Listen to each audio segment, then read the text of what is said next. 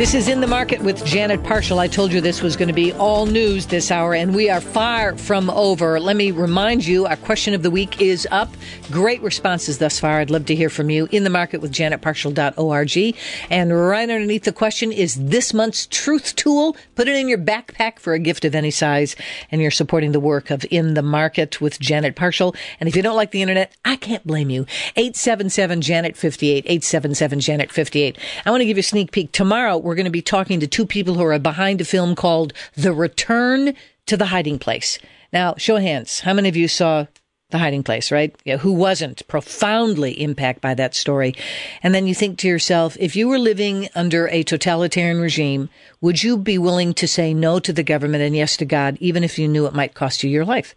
Now, that's a tough question. And I used to think that was the stuff of novels or maybe a biography I'd read as a kid in junior high, but I thought, nah, most of us will never be asked to do that. Well, the more we study history, the more we realize that they may come when you and I might have to say, yes, Lord, even if it means we lose our life in the process. And that's why out of all the books that Joel Rosenberg has written, I think one that resonates, and it's hard to say. It's like, what's your favorite dessert, okay? Who doesn't like desserts? But I have to tell you, the Auschwitz escape is probably one of the most thrilling for me because it's this precious jewel of history that if Joel hadn't found out about it and put it in his book, I don't know. Even though he writes novels and he writes fabulous nonfiction, but even though he writes novels, it still causes you to roll up your sleeves and say there's the genesis of this is real history. Well, it's good to catch Joel whenever I can because he's got stamps all over his passport and he's traveling hither and yon. And he's back from France, which ties in perfectly to his book, The Auschwitz Escape, because he's got some amazing stories of what he saw and heard there. And the joy of Christian radio is now we get to benefit from what he saw and what he heard. New York Times bestselling author Joel Rosenberg, it's always a delight to have you with us. I can't wait to hear about your trip to France. Bonjour. How are you, Janet? It's good to be with you. Thank you. I'm well. You went to this little town. You have to. Yeah, go ahead. No, go ahead. I was just going to say, you have to tell us about this little town that you went to in France. And first, no, don't do that first. I have a different question. Okay. How did you discover this bit of history? It's one thing to go to this little town, but you had to know what was in this town and what made it significant. How did you discover that in the first place? Yeah, what's interesting, Janet, is that I wrote the first draft of the Auschwitz Escape by last summer, and I was traveling over to Israel. I wanted to go do research at Yad Vashem, the main Holocaust Memorial and Research Center in the whole world. It's based in Jerusalem, as you know. You've been there. So, But as I was going through the reason I went was mainly to ask them to help me understand these four Jewish men that really had escaped from Auschwitz in the spring of 1944, because three of the four scholars I met with knew these men. They knew him personally. They had interviewed him. They've all passed away since. But so that's the reason I went. But while I was there, I realized something. I realized that my story that was rooted in these true stories of these men escaping, that part turned out to be pretty solid. As I met with these men, I got a sense that, okay, I think I understand the dynamic and I'm getting the specifics right. And even though I'm writing a fictionalized version of it, I think it's true to the story and it will drive people in the right direction. But what I felt as I left there, Janet, was that my story arc, my narrative arc of the Christian in my novel, the Christian pastor, was not right. I had a German pastor, a young German pastor, who was a disciple of Dietrich Bonhoeffer in the first draft of the Auschwitz Escape. And I had been deeply influenced by Eric Metaxas's book, his actual biography of Bonhoeffer, which is just extraordinary. But when I was at Yad Vashem, what I learned is that German pastors were arrested as part of the confessing church for preaching the gospel under the Nazi regime and for caring for Jews. But none of them were sent to Auschwitz. Why? Because Germans weren't sent to Auschwitz. They were sent to Dachau and other German concentration camps. Well, I had a problem because I'd just written a whole novel where this was sort of rooted, and this person is sent to Auschwitz. Well, you could say, well, it's fiction, so it doesn't really matter. Yeah, but to me, it had to be based on truth, so someone could could then go follow the real story and say, were there people who really did stuff like this? So I came home and felt a little discouraged. But what I decided to do was research and find out, all right, where were pastors in Europe arrested for saving Jews and sent to places like Auschwitz? And that's where I began to do my research, and I came upon this little French town called Le Chambon-sur-Lignon. It's a town on the Lignon River up in the high mountains of France. And this little town of 3,000 Protestant Calvinist Christians ended up saving more than 5,000 people during the Holocaust, most of whom were Jews. And all of their Protestant pastors were arrested. All of them were sent to concentration camps. Some of them were released, but some of them were murdered by the Nazis. And once I found out that that was a true story, I thought, okay, now I know what to do. I'm going to change the whole narrative arc of my German pastor. I'm going to make him French. I'm going to make him from this town so that people like you will ask me, well, what's this town? We never heard of it. What, is that true? Did people really save Jews like this because of their love for Christ? And that's what drove me to go to Le Chambon-sur-Lignon this past weekend. Wow. Joel, when you were there any residents of this town that knew this story? Absolutely. In fact, there's a museum there now. For many years, the people who did this actual work, where they rescued all these Jews, didn't talk about it. I mean, for decades, they didn't talk about it. You say, well, why didn't they talk about it? Because the very character of humble servanthood that caused them to do this in the first place, to rescue Jews and not talk about it during the Nazi era, was the same humility that they continued on with as farmers. Like, we're not going to talk about it. We just did what we had to do. But eventually, the state of Israel did the research and figured out what this town was all about and honored every single person in Le Chambon with righteous Gentile status, righteous among the nations. They honored every single person in this town for rescuing Jews when it was at the risk of their own lives. And so that's where, you begin to track this all down and find out who are these people. But and now they talk about it amongst themselves. I visited the church where the main pastor, André Trocmé, was the preacher. And it's an amazing story. I met people who really were there at that time, who studied under that pastor, who were discipled by that pastor. One man, Gabriel, 90 years old now, lived right behind the church. And my friends and I spent time with this man. Now, his story was interesting because he was a disciple under the pastor Trocmé, but in the end, he didn't want to take the approach of just rescuing Jews and protecting them. He did, but he felt at 18 years old he had to go fight the Nazis for what they were doing, and the pastor was a nonviolent pacifist who believed in the strength of the gospel to protect Jews, but not to fight. That was the pastor's conviction, and it was the conviction of most of the people in the town, which is why their approach to the Holocaust was to protect Jews. That was their act of defiance against, the Nazis and faith in Christ.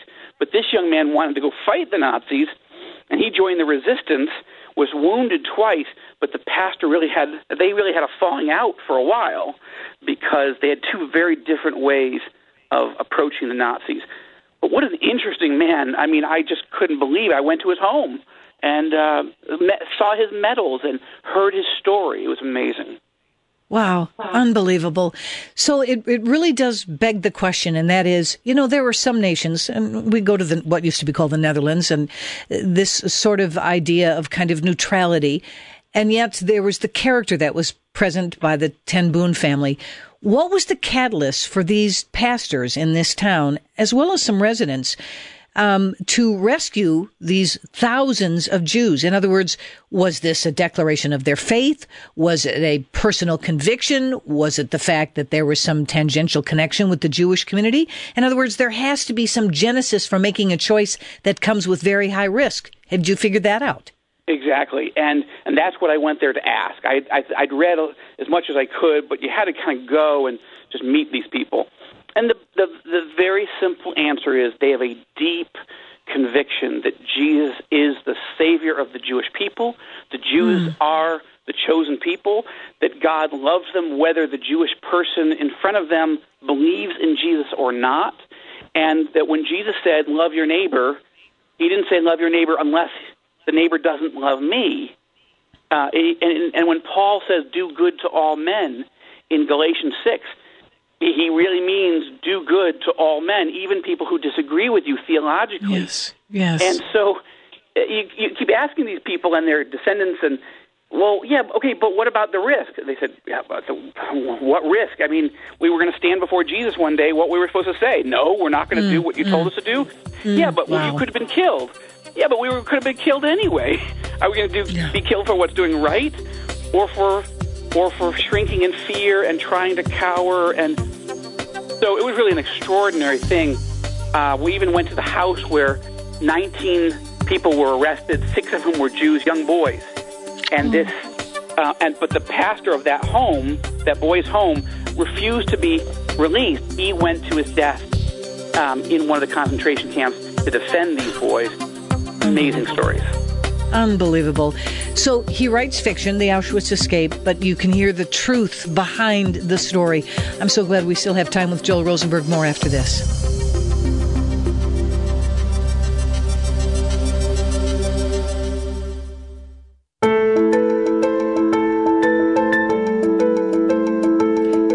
I am so aware of how much you all love hearing from Joel Rosenberg. He's just a man of God. You know, it's so interesting because you think of the places God has called him. He's been an advisor to people like Rush Limbaugh and Benjamin Netanyahu and Stephen Forbes, and he's a voice that was sought out on the Hill because he knows how to shape ideas, as you can tell.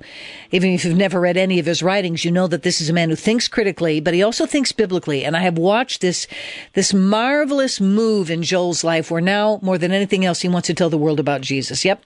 He understands what's going on in the world, but he knows that the world needs Jesus. And it's been thrilling to see how this just flows out of Joel in his speaking and in his writing.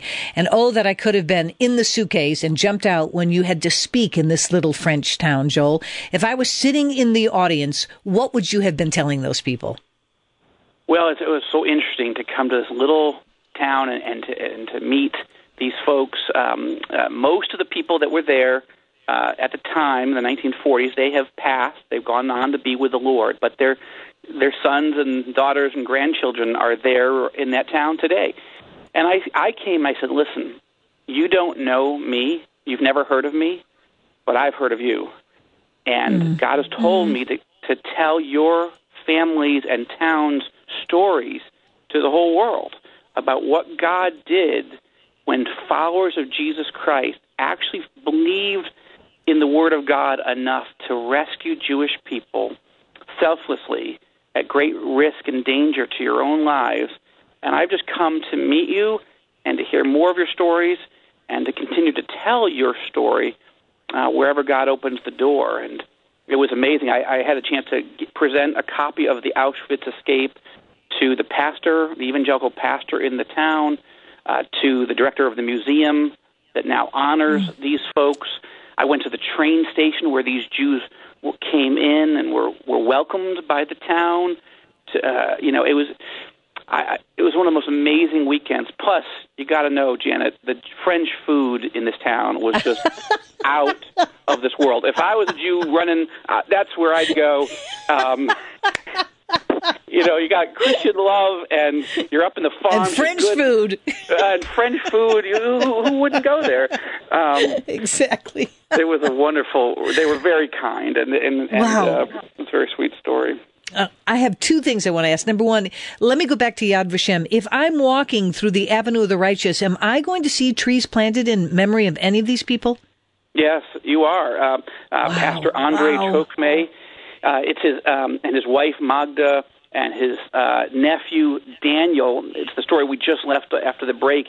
Daniel was actually running a boys' school, and he was running a boys' home for 19. It happened to be at that time there were 19 Jewish boys in the house when the Gestapo burst in 1943 and arrested them all. It turns out 6 of them were Jewish, and so those 6 were sent to Auschwitz, and they were murdered.